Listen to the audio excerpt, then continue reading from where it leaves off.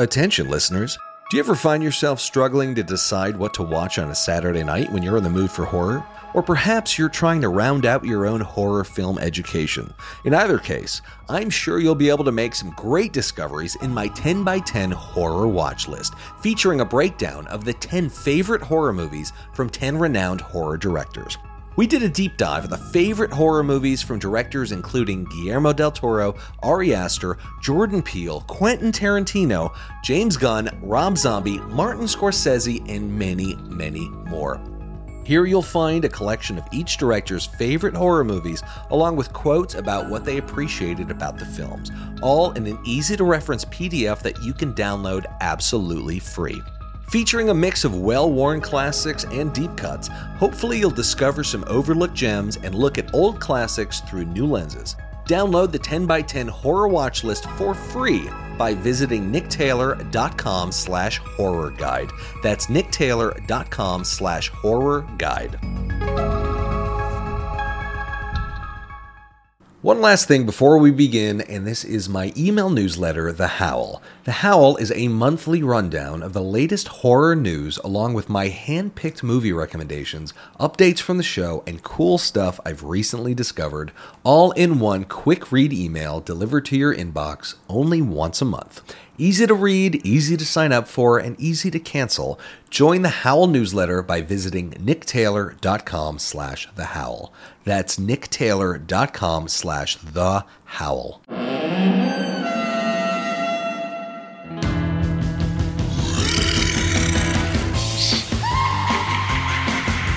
Welcome back to the Nick Taylor Horror Show.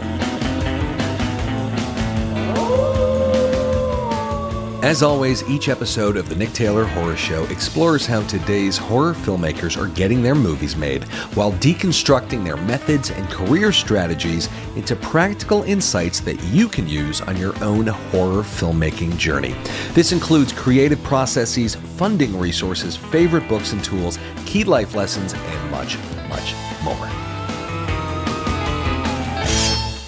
Judaic demonology has carved out its niche as a legitimate horror subgenre, with entries like 2019's The Vigil, Sam Raimi's The Possession, 2022's Lullaby, and most recently, The Offering.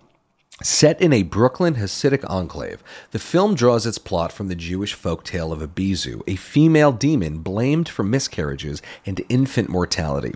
Shot on a relatively low budget, The Offering is a pretty riveting horror drama that showcases really great character building, really good performances, and stunning cinematography, ultimately making this an undeniably impressive debut for our guest today, director Oliver Park. Oliver Park is a British horror writer and director best known for his short films Vicious and Still, both of which have been praised by fans and critics alike. The Offering is his first feature and is now streaming on Hulu. In this conversation, we delve into Oliver's directorial origin story, the making of The Offering, and an exploration of what it means to be a scholar of fear. Please enjoy this conversation with Oliver Park. Why don't we start with this? The opening shot of the movie we were discussing earlier, and it's a really powerful prologue, and it's what you called an impossible shot. So can you tell us more about that opening shot and the care and the thinking that went into it? Absolutely, yeah. So I believe that in any story, I think the opening it always needs to give you a flavor of what's to come, but I like to try and summarize the entire story in one shot if I can, because especially within horror, it's all about expectations and using those against the audience, sometimes giving in and things like that. And it was important to me to find a really cinematic and moving opening shot that also told you something about the tone or the story. Right. And ultimately, the opening shot tells you straight away, don't trust what you think you see. So we gave you that up front.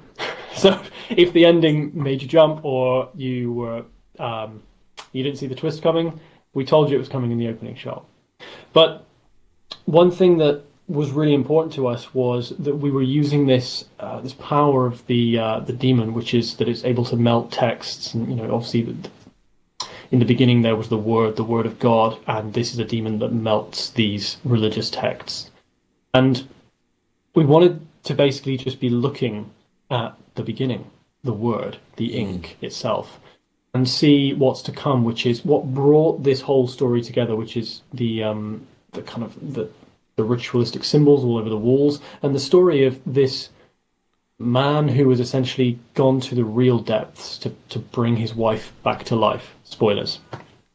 So the opening shot is we open on an upside down corridor leading us to the room where everything took place. And then we realize we're looking at a puddle. A droplet drops and then it ripples as we tilt up, and we realize we weren't looking at the real thing, we were looking at a puddle. And within our story, reflections don't lie. So in order to achieve that, we realized pretty early on we were not going to have the budget to do this CG. And if you ever put a mirror on the floor, you'll realize you can't see the floor in the mirror. You can't see the ground in the reflection of a puddle. Right. So that was our first thing to overcome. It's the idea of how do we look into this reflection all in one shot without doing CG to achieve this shot. And myself and my production designer Philip Murphy and my camera team and Lorenzo, the cinematographer and DP, we spent a while trying to figure out how we were going to do this technically. And I think at one point someone suggested what we do is we just tilt the entire set. I think someone laughed and said, "Whoa. When you're Chris Nolan, you can tilt sets." But ultimately, we didn't do that. But we did find a way to get the image. I won't spoil how we actually did it. You'll have to wait until the behind the scenes come out for that. But it was a lot of fun, and certainly the most technical shot of the movie. Yeah, and I think there's something so respectable about going to such lengths to do something that the audience might not necessarily notice consciously, but their mind's eye probably subconsciously realizes there's something amiss about this shot. There's something that doesn't follow, the laws of physics or whatever the case may be, And I think it's absolutely, yeah. Yeah. That's the great thing. Again, it's the great thing about horror in general, or any of these things. You can play with expectations, and you can really unsettle people. You can make people feel things without doing a lot. One of my favorite things to do in horror, as I did somewhat in this film and a lot more in my short films, is just slowly holding on a bedroom door or any kind of door where it's dark beyond. Because ultimately, I suppose as storytellers, we'll never be able to scare you, the audience, as much as your own fears can. Right. So all I need to do is just remind you that you have fear, and you're going to put your own demons inside that room. Interesting. Yeah, what was your approach to crafting the fear factors of this movie? Because it was chilling throughout, and it also had a very palpable drama, at the heart of it. One of my litmus tests for how good a horror movie is, not all of them, but certain ones. If you take the horror element out, does the story and the characters and the overall drama actually work? And in this case, absolutely, easily could have been a drama, a demon-free drama. But yeah, what was the approach to crafting the horror element? Because there was a level of sophistication to it. It was very chilling. There was a lot of dread. It didn't rely on jump scares. However, it does deliver the goods at the same time. So, what was the approach to making it scary? Because it's challenging to do that these days. Absolutely. Well, I think looking at genre just in a nutshell for a moment, I think if you look at a horror movie, you can say, well, just fill it with jumps and make it really scary, and story doesn't matter and characters don't matter, and all this stuff you hear all the time. And I think for a thrill ride, for a roller coaster, absolutely you can do that. But at the same time, if you're telling a story, then fear is derived, fear is earned through character. You might hear someone say that you're only as scared as the characters on the screen, and to some extent that is true. So I think 100% story comes first. The fear comes from the fear within your characters. Ultimately, you need to know what most likely to scare the audience as well. I think you need to know how to use the tricks and the tools that you have at your disposal within horror. Yeah. One of my favorite things to do is to make the audience think you're going to do one thing and then just simply not do it. And it's great because you can do that in comedy and horror, and that's basically it. Set up a banana skin halfway down the street that someone's walking down, and ultimately then they just walk straight by the banana and they don't slip. That's what you can do in horror in scary ways. And that's how I approach horror in general. Is my job is to scare you. So away from taking you through the drama of the story and telling the story of the characters from a horror perspective, Yeah. my job is 100% to keep you unsettled, to unnerve you, to scare you in the moment, and give you things to take home with after you've seen the movie. So a lot of my ideas are inspired by my nightmares, Right. which, good or bad, I have often. So I will now, thankfully, I've kind of gotten used to them to some extent, and I'll wake up in a cold sweat and spend the next hour just writing down what I just dreamt of, because my nightmares are pretty cinematic, and I love my mind for giving me that. So one of the things that I did for the pitch for The Offering, when they were looking for people to direct, I had a meeting with the studio, and I told them I had really scary nightmares, and they said, "Oh, can you tell us about one of them?" So I did. And this particular nightmare ended up in the movie. Whoa. So before I worked in film, I worked in architecture. That's actually what I studied. And I had a dream one night that I was architecturally surveying the crypt of a church.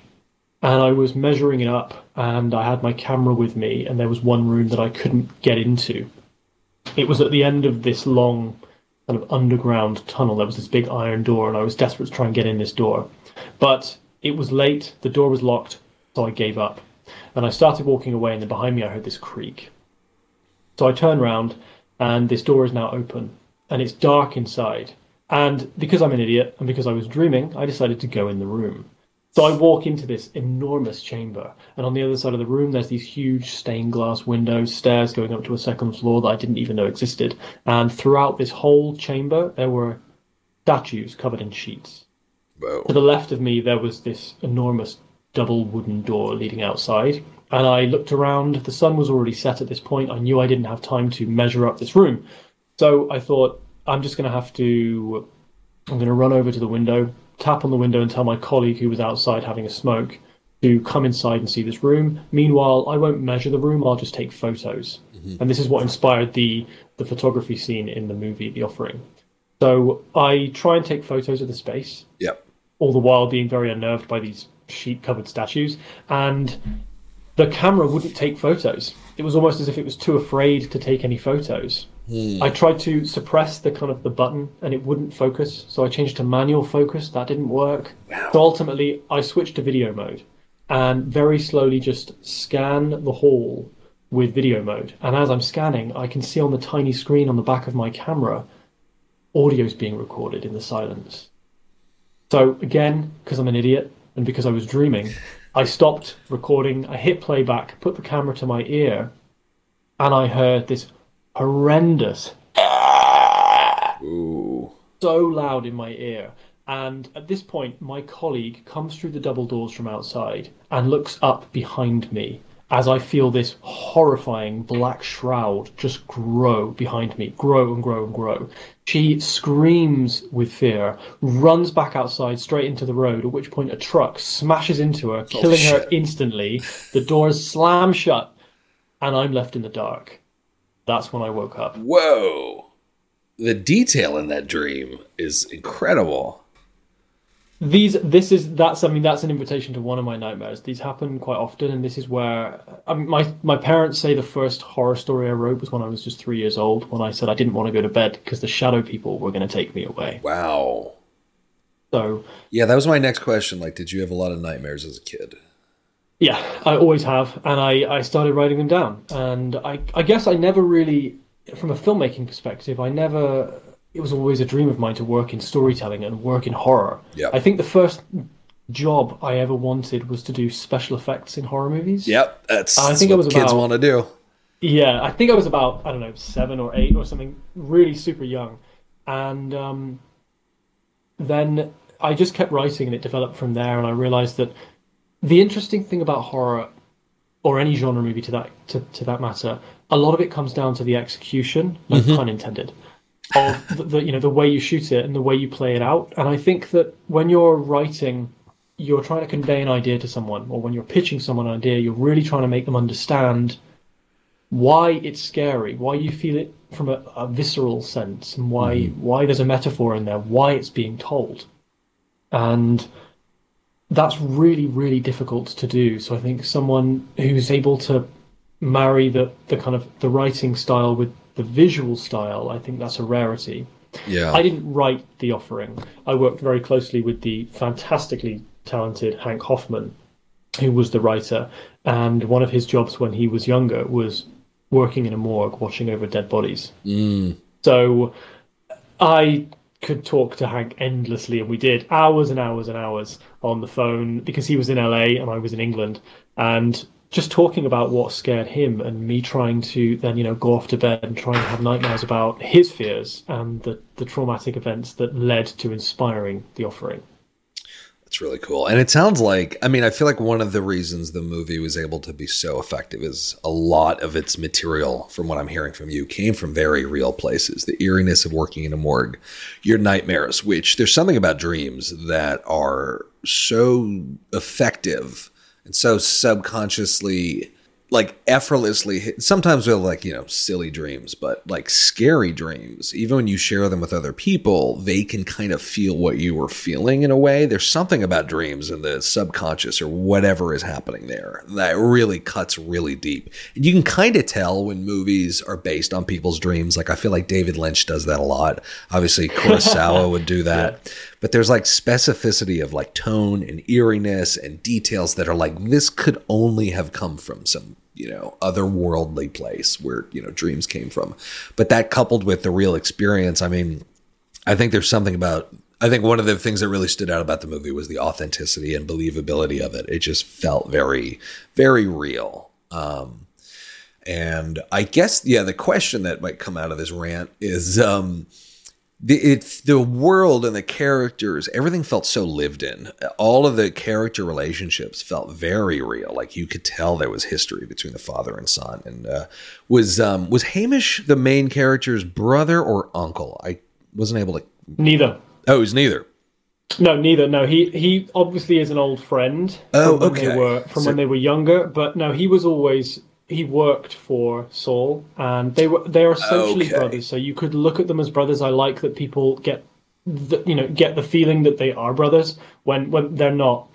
They're just friends who, Hamish, although he's seen as somewhat of a villain, he's really the only honest one. Oh, I think he was the moral center of the whole movie. Yeah, exactly, 100%. Yeah, and he just loves Saul like a father.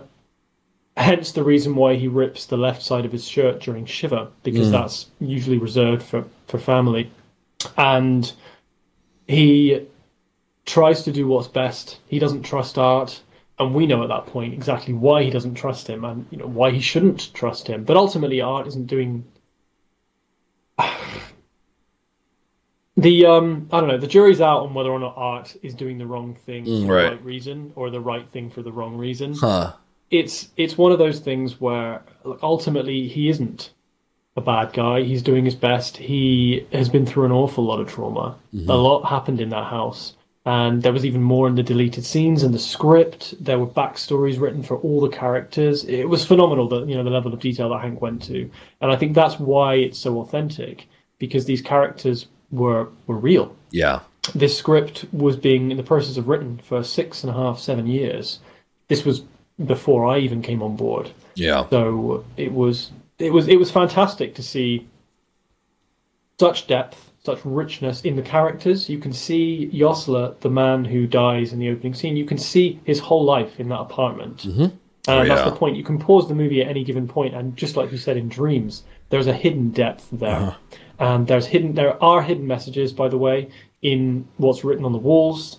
Go back and look at the fridge magnets, which are in Hebrew, or the light flickering in Morse code. You can see a lot more than what's just being told to you on the screen. Well, I think that's the interesting thing that I'd love to dig into is the comprehensiveness of the movie, because you just felt watching it that every detail was agonized over. And as a viewer, at least first-time viewer, you're probably missing 75% of it.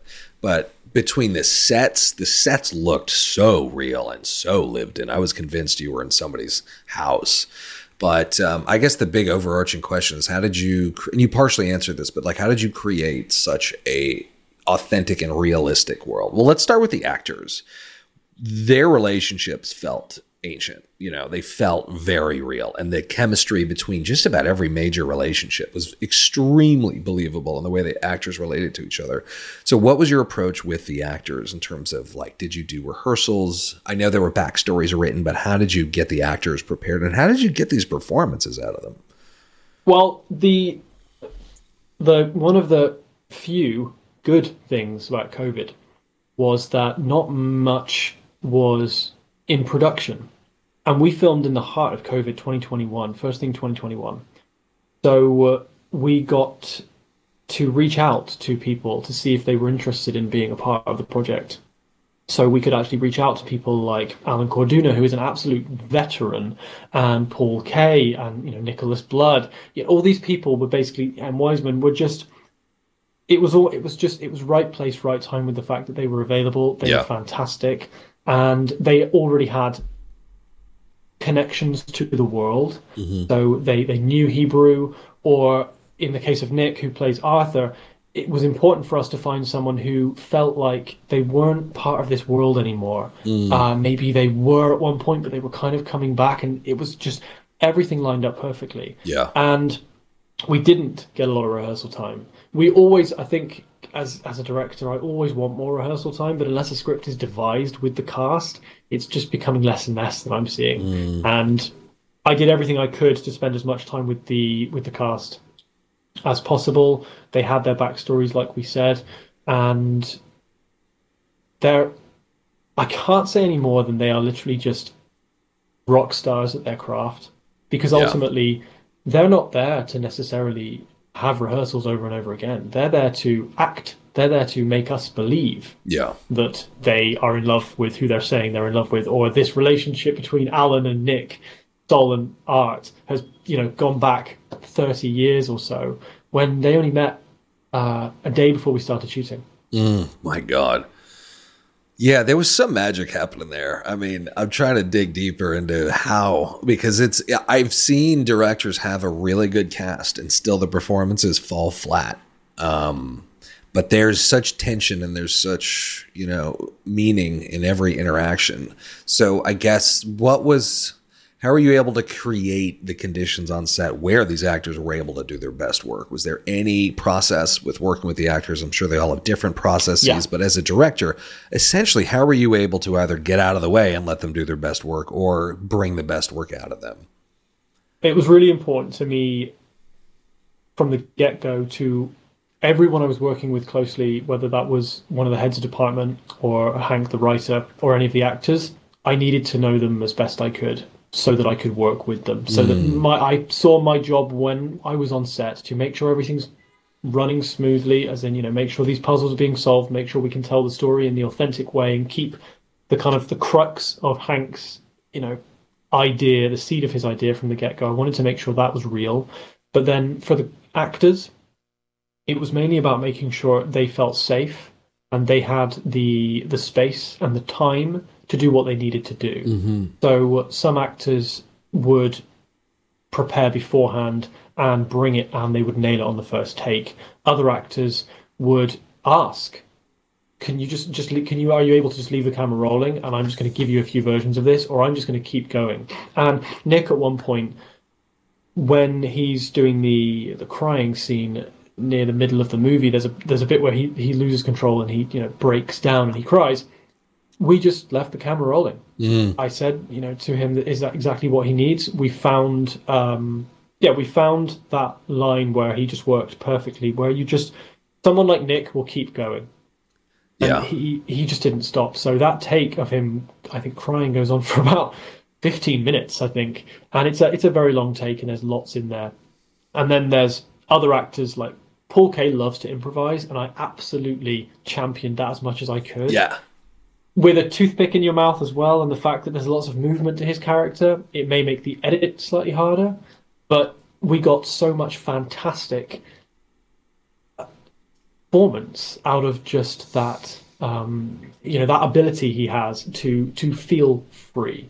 And I think that's paramount to me for an actor. I want them to feel 100% safe and free, know that I trust them. If they've got an idea, I want them to do it. Mm-hmm. We're not going to run out of film. It's being shot on digital. Yeah. And we did not fall behind on one day we fell behind, and that's because of the two doors in the morgue. At one point they fly open and they smash, and that was the only day we fell behind because we couldn't get the door. One of the doors would not open fully, so it kept getting stuck before it hit the wall. So one would smash and the other wouldn't, and we did that about 7 times. But the main thing for me was giving the cast time.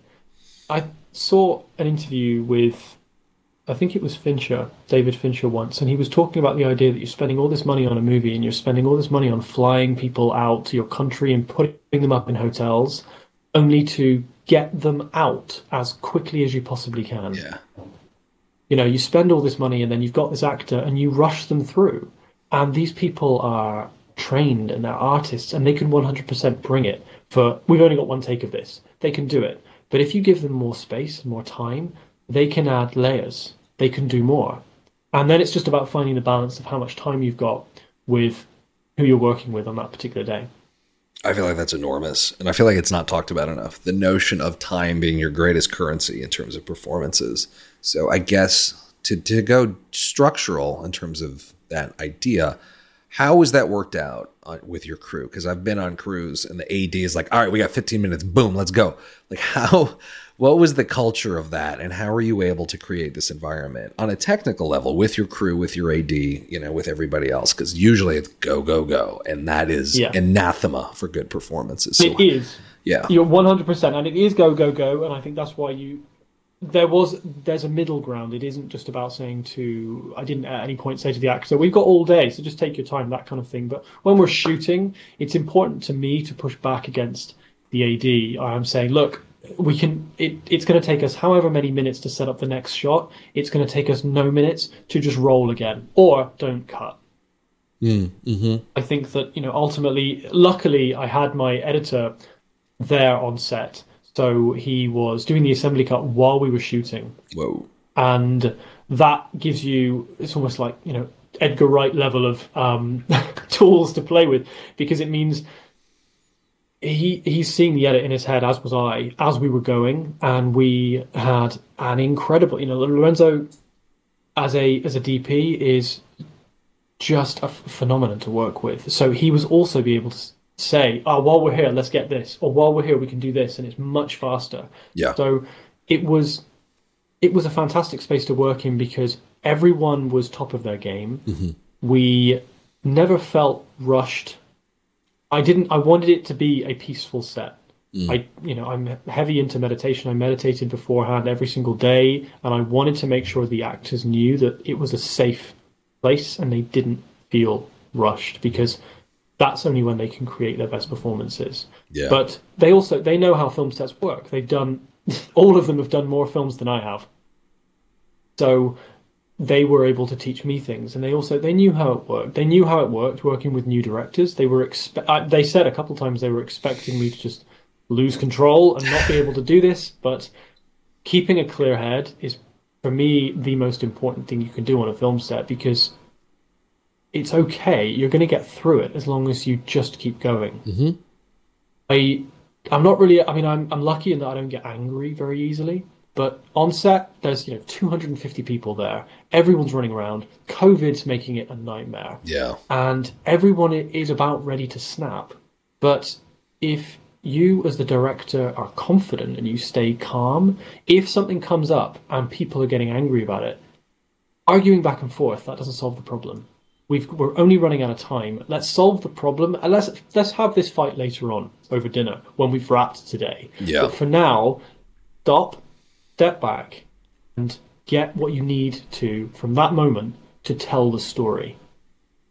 Yeah, Scorsese does transcendental meditation, and he says it totally helps him. And he'll do it in the middle. He'll do it first thing in the morning, then he'll do it like later at night in the shoot. He says he won't do a shoot without doing it because it calms him and enables him to be rational during all of this chaos, which I think that just sets the tone for the set. So I think that's super duper smart. Yeah. Would love to get into your background. So how essentially did you get your start in film? I know shorts were a big part of your origin story. Could you tell us how you got to this point?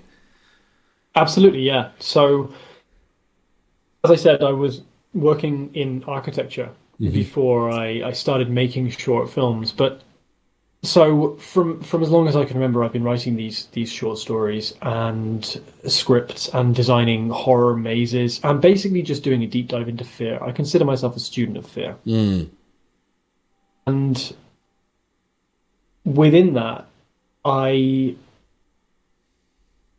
got to a point within architecture where I knew a couple of friends who were making indie movies, and I was really excited by horror short films at the time.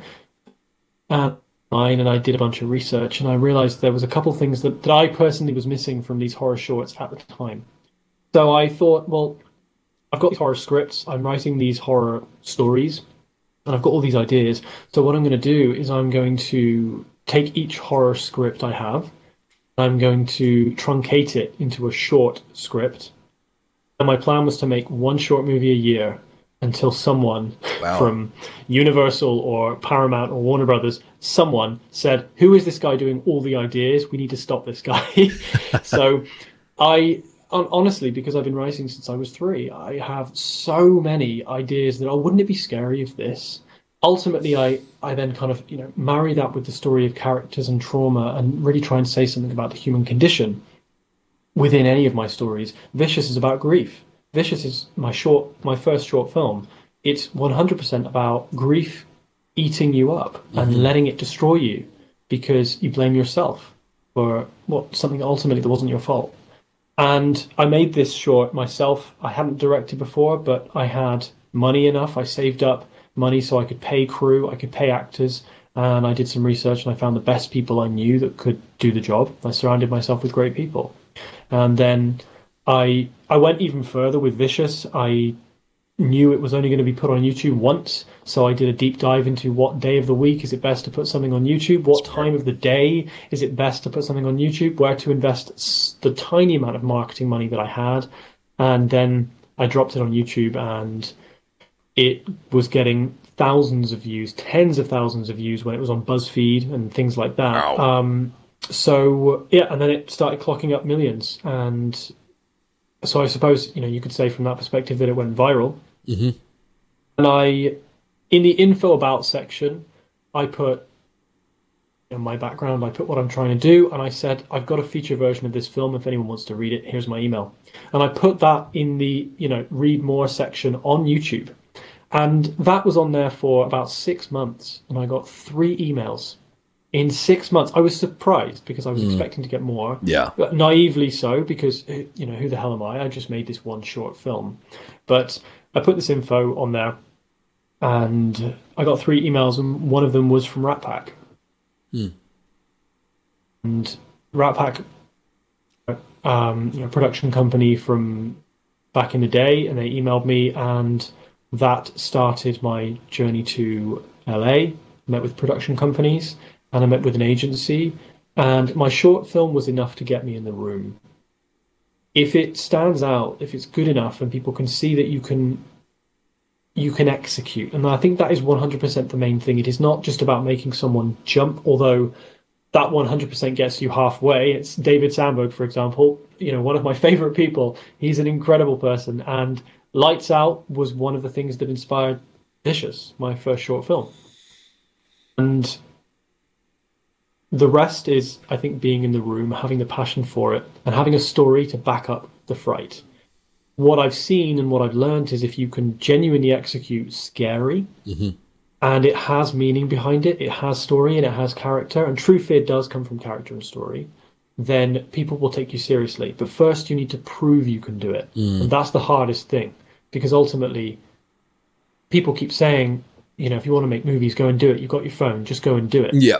And that is 100% what I would say everyone should do. But don't put your first film online. Right. Make, practice, do the Tarantino, method. Go and make as many as you can until you've got it right. And then when you're happy with one, show it to a bunch of people, get critiques, throw it out, do it again, and keep going until ultimately you have a movie that follows the Pixar model, where it's tested and tested and tested and tested until most people found this scary. Most people related to this. Most people got something out of this story. And this is, the great thing about The Offering is that just the depth of the characters, each one is sacrificing their own self in order to move forward and to overcome their own personal demons. This is the point. It's not just about making people jump. If it was, everyone would be doing it. Yeah. But to that, I came to LA, I met with people, and I started developing various projects around town with some of my all-time heroes. And I just felt like I'd won the lottery. Whoa. I was so unbelievably lucky, right place, right time with the right material. And then COVID hit. And I was sent back to square one because everything stopped. But there was a couple of production companies that were still pushing. And Millennium were one. Mm. And, they were in prep for the next Expendables. And so, yes, they just finished Till Death. And they were looking to make a horror movie, a Jewish horror movie, to be specific. And they had this great script, which was originally called Abyzou. Mm-hmm. Abyzou is not a Jewish demon, for anyone who knows her. She's very, very old, this prolific creature. For all we know, she could be Lilith herself. Mm. She goes back way, way, way back. And I had always been inspired by this female demon called Abyzou. And then this script came through my agents.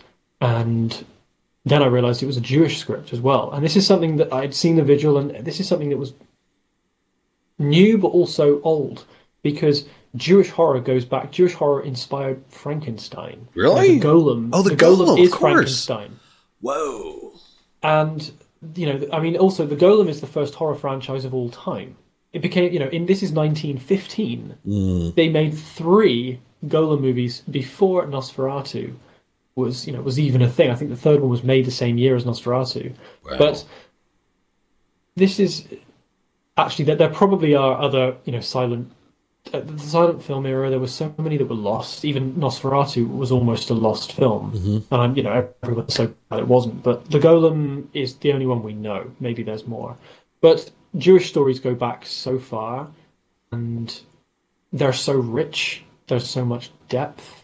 So much we don't understand about these really mystical, ritualistic cult tales. Yeah. So this paired 2 things that I loved. And then as I was reading the script, I realized this is a writer who really knows how to write a traumatic story. And it was really unsettling. I wanted it to be more scary. That was the first thing I came on board and said, we are pushing for this to be scarier.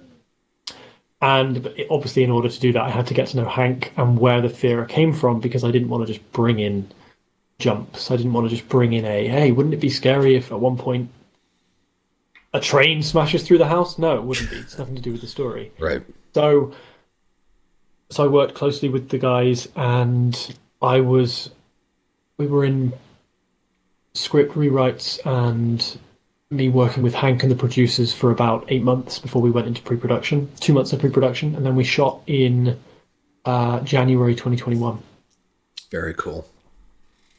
Well, I think, and I spoke to Keith Thomas when The Vigil came out, and I had no idea that there was that much mythology, for lack of a better term, in terms of, Judaic demonology, or that there was that much history and that many beliefs, because it's rarely talked about, because you typically associate, demons and Satan with Christianity. And for the most part, every exorcism movie has been Christian. Every demonic movie for the most part has been Christian. But there is just such a wealth of material from Judaism. And I feel like people are starting to get hip to that and scratch the surface. There's The Vigil, there's your movie out, but it blew my mind when you said that it goes back to the original horror, because of course Frankenstein is a golem story.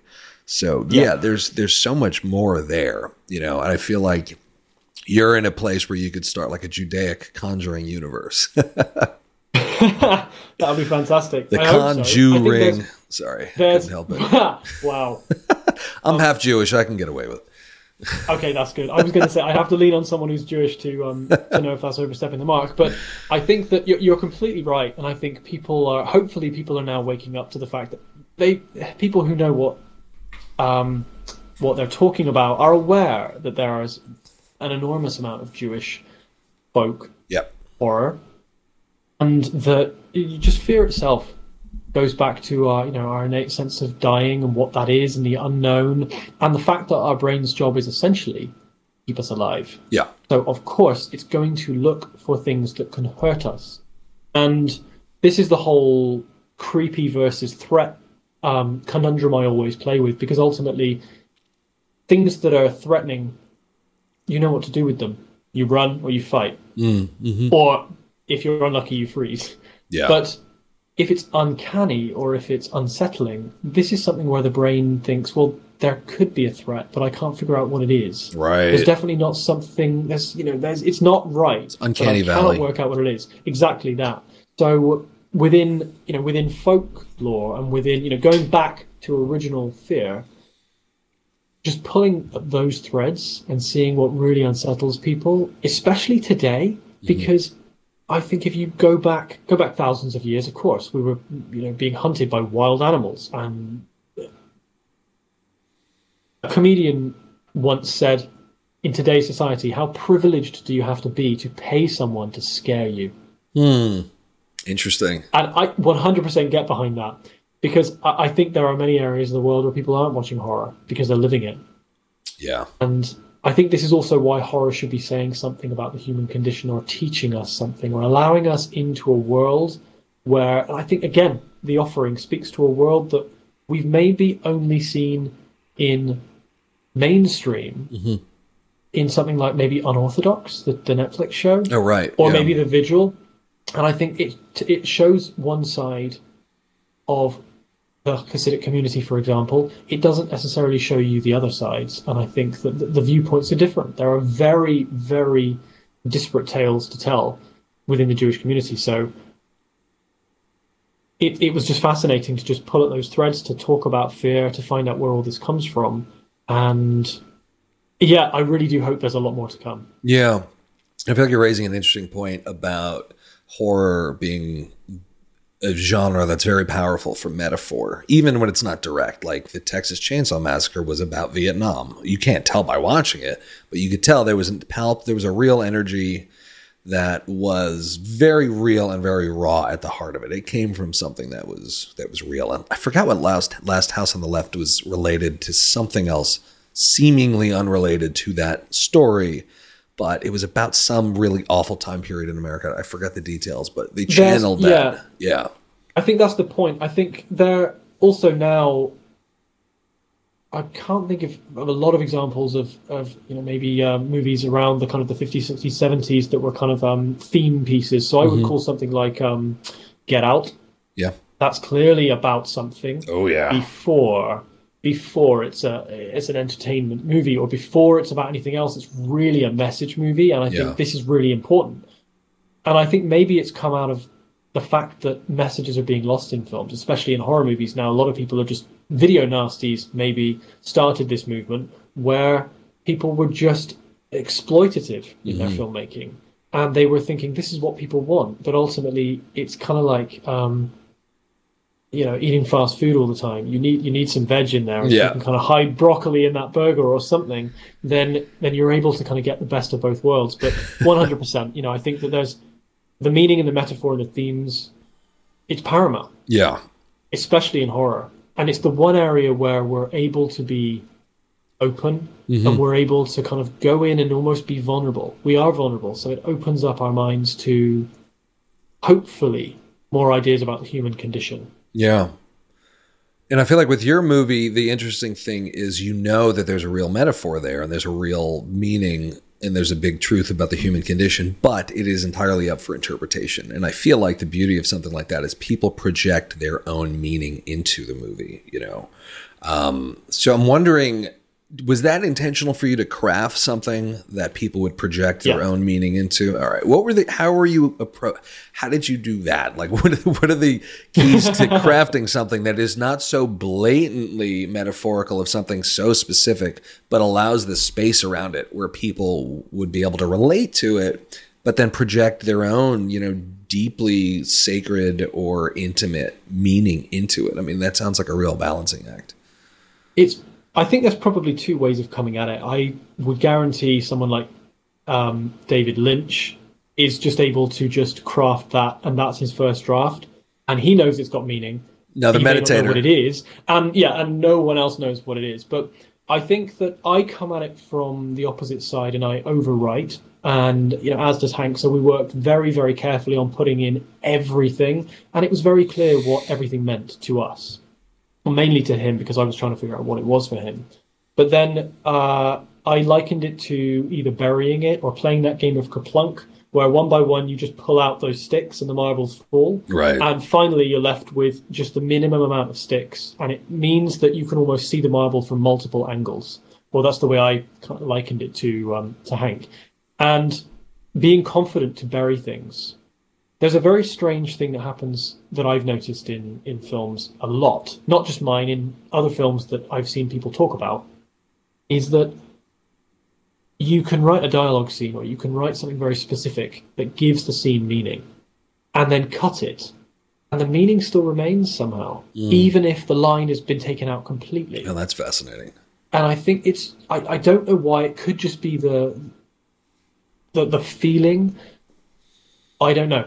But, there's some really specific examples where it's amazing that you just think, oh, they definitely said that. I remember them saying that. And you go back and you watch and you can't believe that they never said anything of the sort. That was your interpretation of the scene. It didn't need to be said. Wow. And I think that's the point. More is said in not talking. As Michael Caine always says, just people will read into it. What you're doing on your face. You don't need to say the line. I love another example is that when you are shooting a movie in the woods and you want to show two hunters and, all fear is rising, a twig snaps, and then you cut to an image of a deer that was eating and now the deer swings its head back and looks over its shoulder. You don't talk to the deer beforehand and say, right, so what's happening in your life at the moment is, you've lost your wife and, you're late for school. And then, think of all this fear. What you do is you just make a noise and it just turns. Now, that shot of that deer may have been many things. The deer may have been happy to the sound rather than afraid. But we will put on whatever it is that continues the through line of what we want it to be. And again, with the uncanny valley and within horror, my favorite thing about horror is the fact that you're already afraid before you go and see the movie.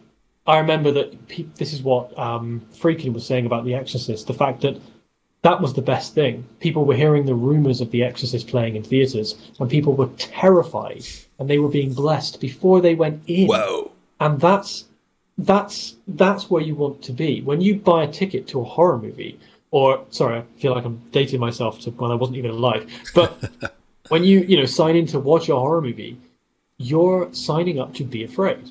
So you're already on the back foot. And then after that, it's just a case of just let the audience do the work for you. Just less is more. Yeah. And then it was interesting because talking of less is more, the monster in Abyzou, or what she kind of became more of a monster than a demon in some senses, she became a creature. Originally, it was going to be this really dark, almost completely hidden shape in the darkness. And then we realized we were able to do it practical, which I absolutely adore. Nice. So we came up with this fantastic practical effect that we could do on the day and actually have a quote-unquote real demon in front of the cast and to shoot a real demon. And then I think this is the best compliment I ever had, and I probably ever will get from the studios. When they saw the director's cut of the movie, they gave us more money to create a creature, a lot more money, to create an incredible creature to make this the cinematic hit that they wanted it to be. Wow. And my team and everyone knew this. I mean, this just doesn't happen. And they loved the director's cut. Although the director's cut was obviously slightly longer, the studio cut's shorter.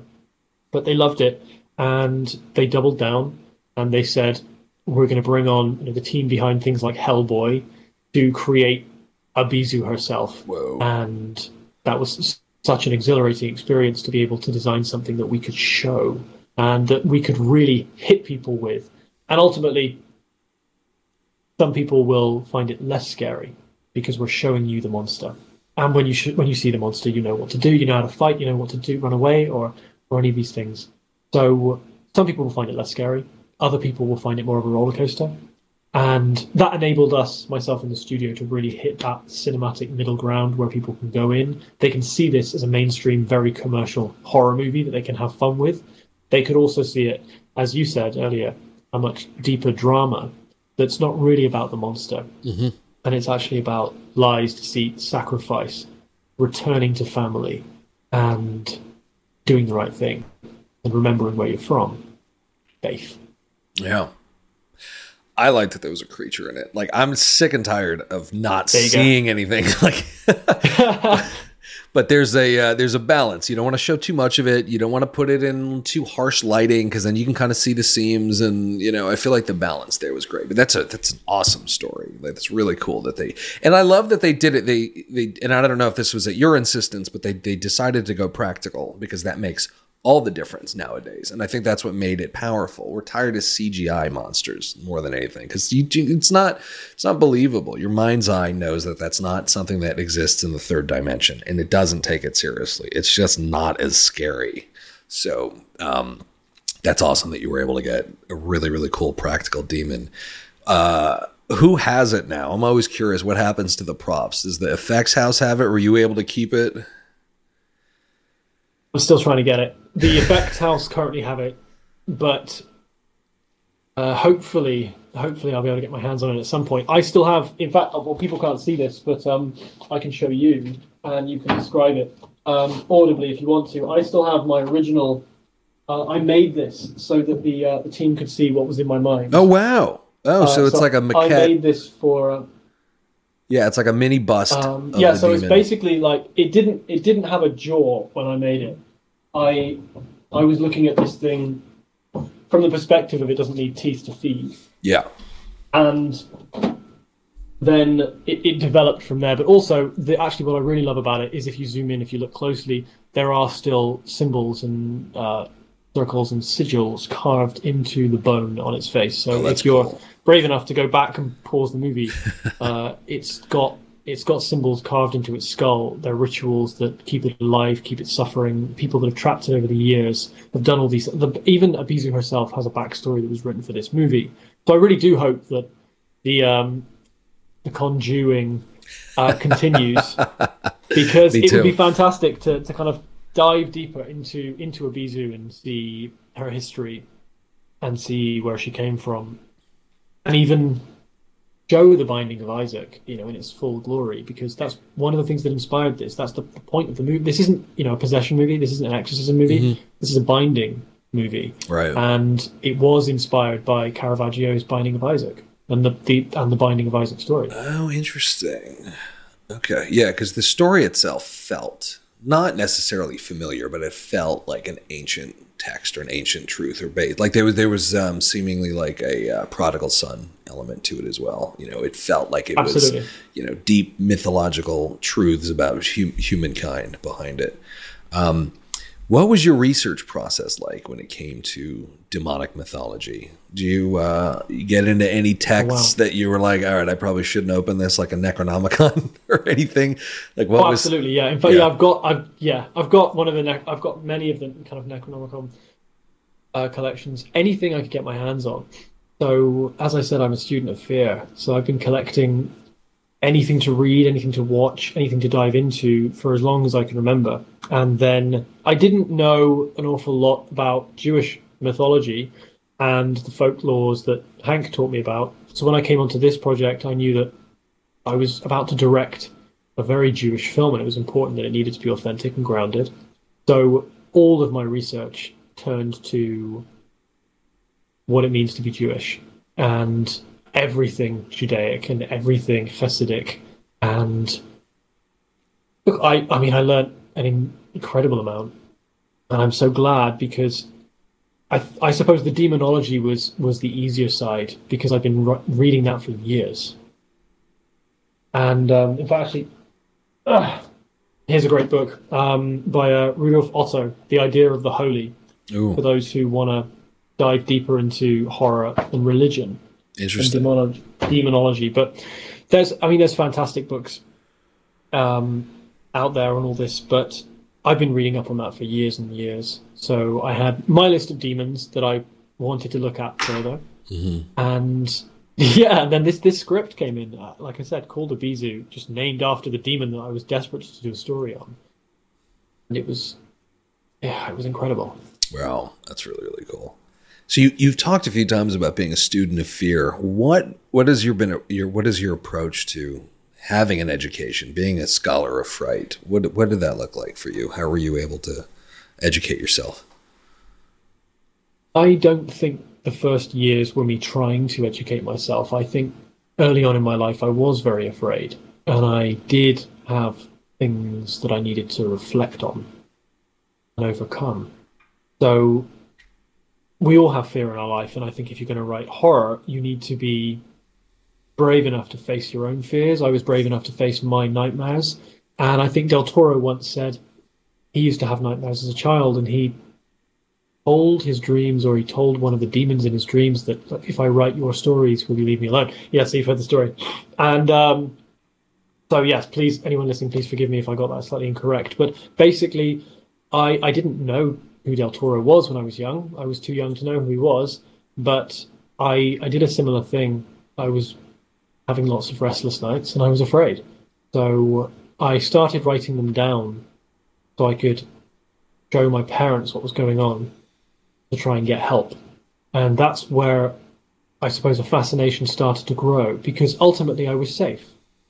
Apart from, so far, luckily, only 3 times I've been woken up by my partner at the time because I was choking in my sleep. Oh. There's one recurring villain who plagues my nightmares occasionally, and sometimes she will show up and choke me. And luckily, those few times I was with a partner who was able to wake me up. Wow. Because I was choking in my sleep. Okay.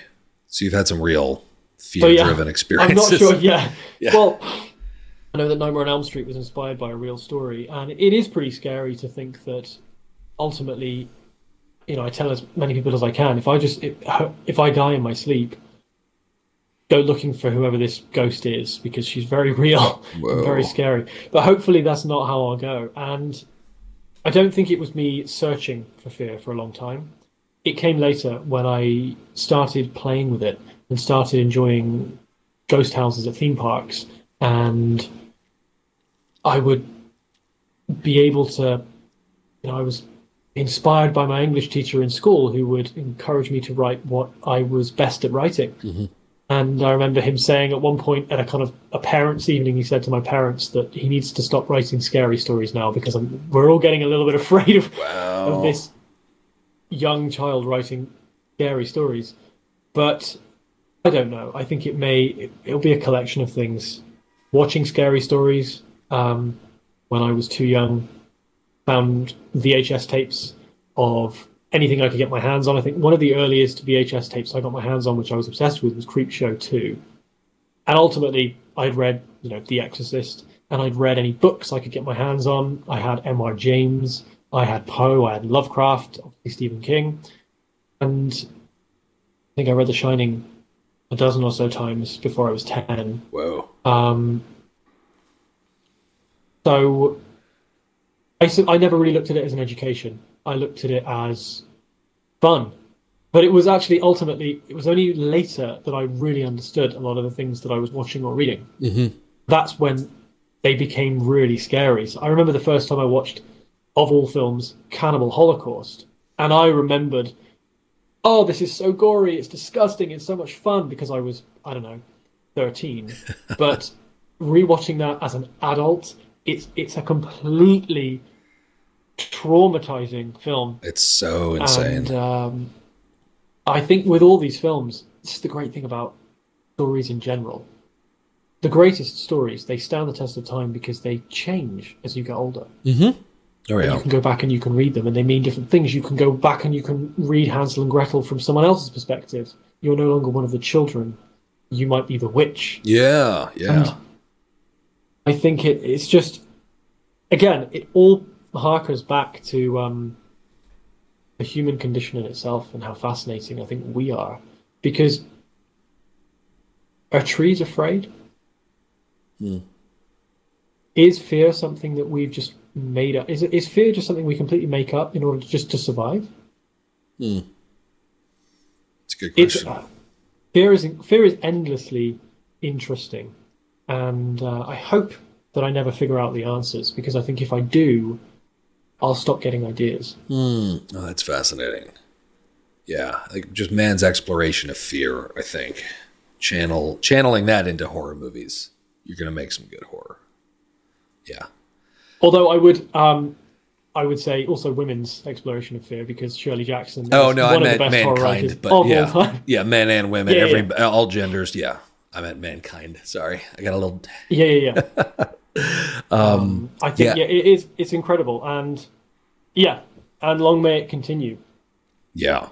Yeah, it's that example you just cited about parent-teacher conference. The exact same thing happened to me, but I would draw pictures of monsters. I was at this very pretentious public school that will remain nameless. Let's just say it's called Dalton. I was there like first and second grade, and I had these wonderful art teachers, and I would sculpt these really elaborate monsters and draw these really elaborate monsters. Sometimes it got a little bloody. I think I was like 6, 7. And then the teachers contacted my parents, like, he's got to stop drawing monsters. It's scaring the other students. And then I did. And then the art teachers got really upset. And I think one of them quit because they're like, oh, they're limiting the expression of this child. But like, yeah, since I was a kid, for me, it was so normal. And it worried that some teachers suck. Some are amazing though. But same thing happened to me. It's pretty cool.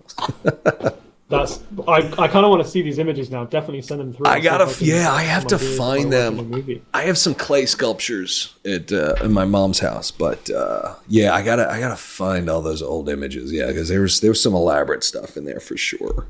How are you doing on time? Do you have like another 10 minutes, maybe? Absolutely, yeah. I've got a meeting at 6 my time, so yeah, in just under 20 minutes. Okay, perfect. So I've got 10, 15. Okay, cool. So we were talking earlier on set about how you can have a great cast, you can have a great crew, great everything, but things inevitably will go wrong. So what was your experience with dealing with the kind of chaotic elements of getting The Offering made?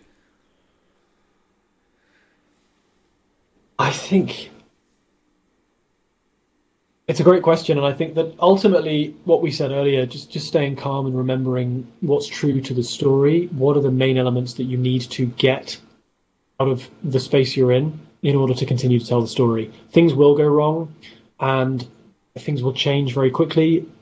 It's fantastic if you've got a great team and a great crew around you, because everyone is pushing towards the same goal. Mm-hmm.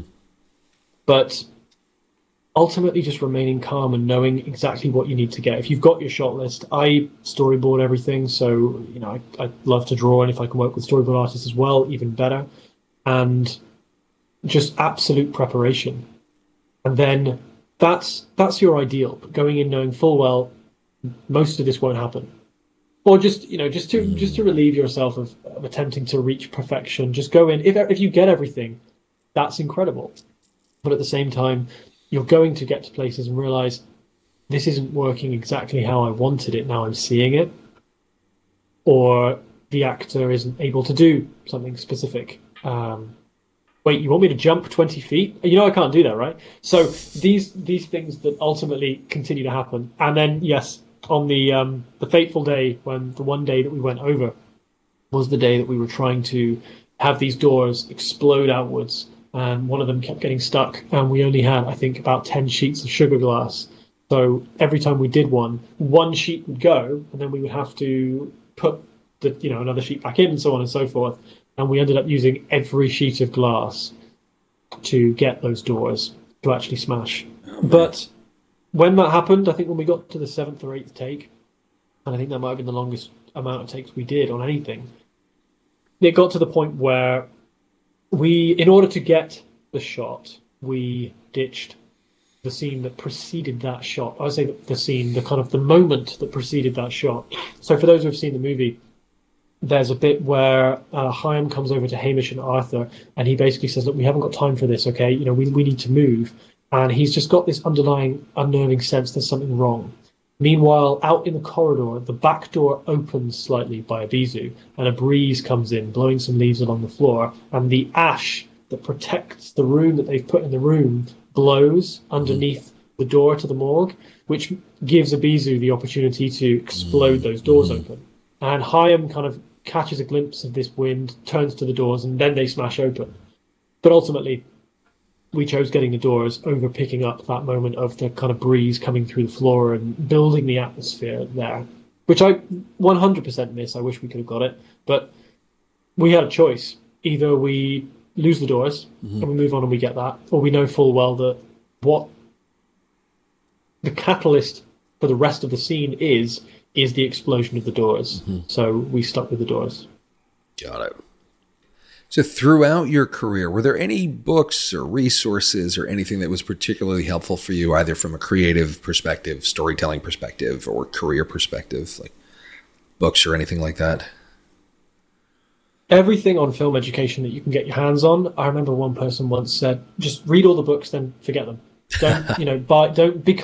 Don't just read, James Cameron's biography and then just do James Cameron, because that's already done.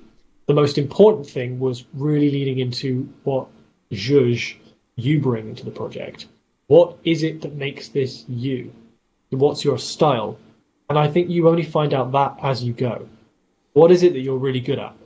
I think, again, I think this was from a magician on a TV show or something years ago. And they said that, good magicians are taught early.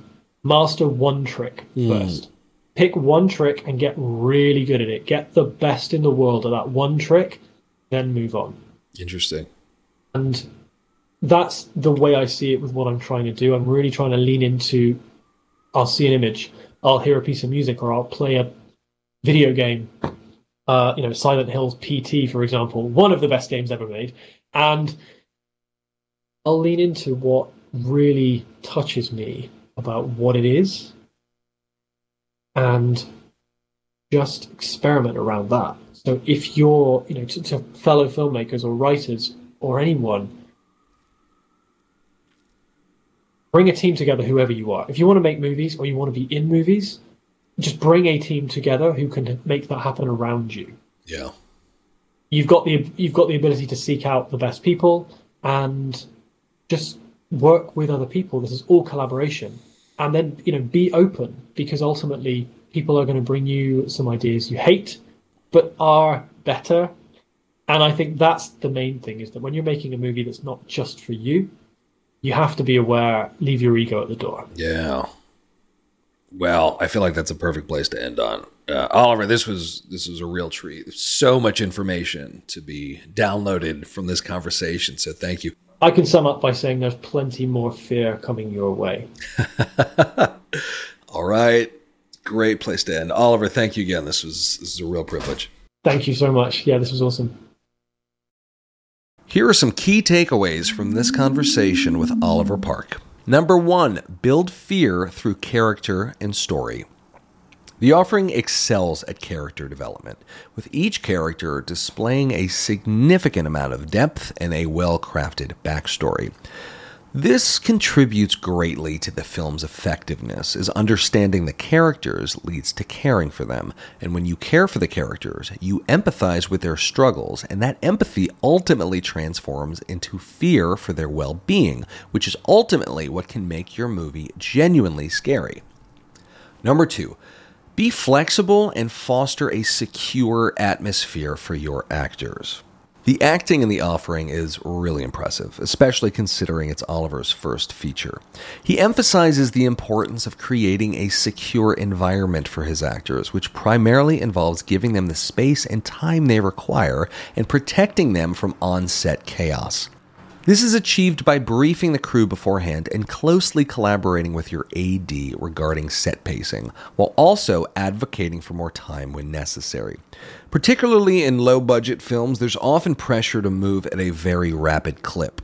But the subtle details that can make or break a movie, such as performance nuances, require time, and these are ultimately worth the investment.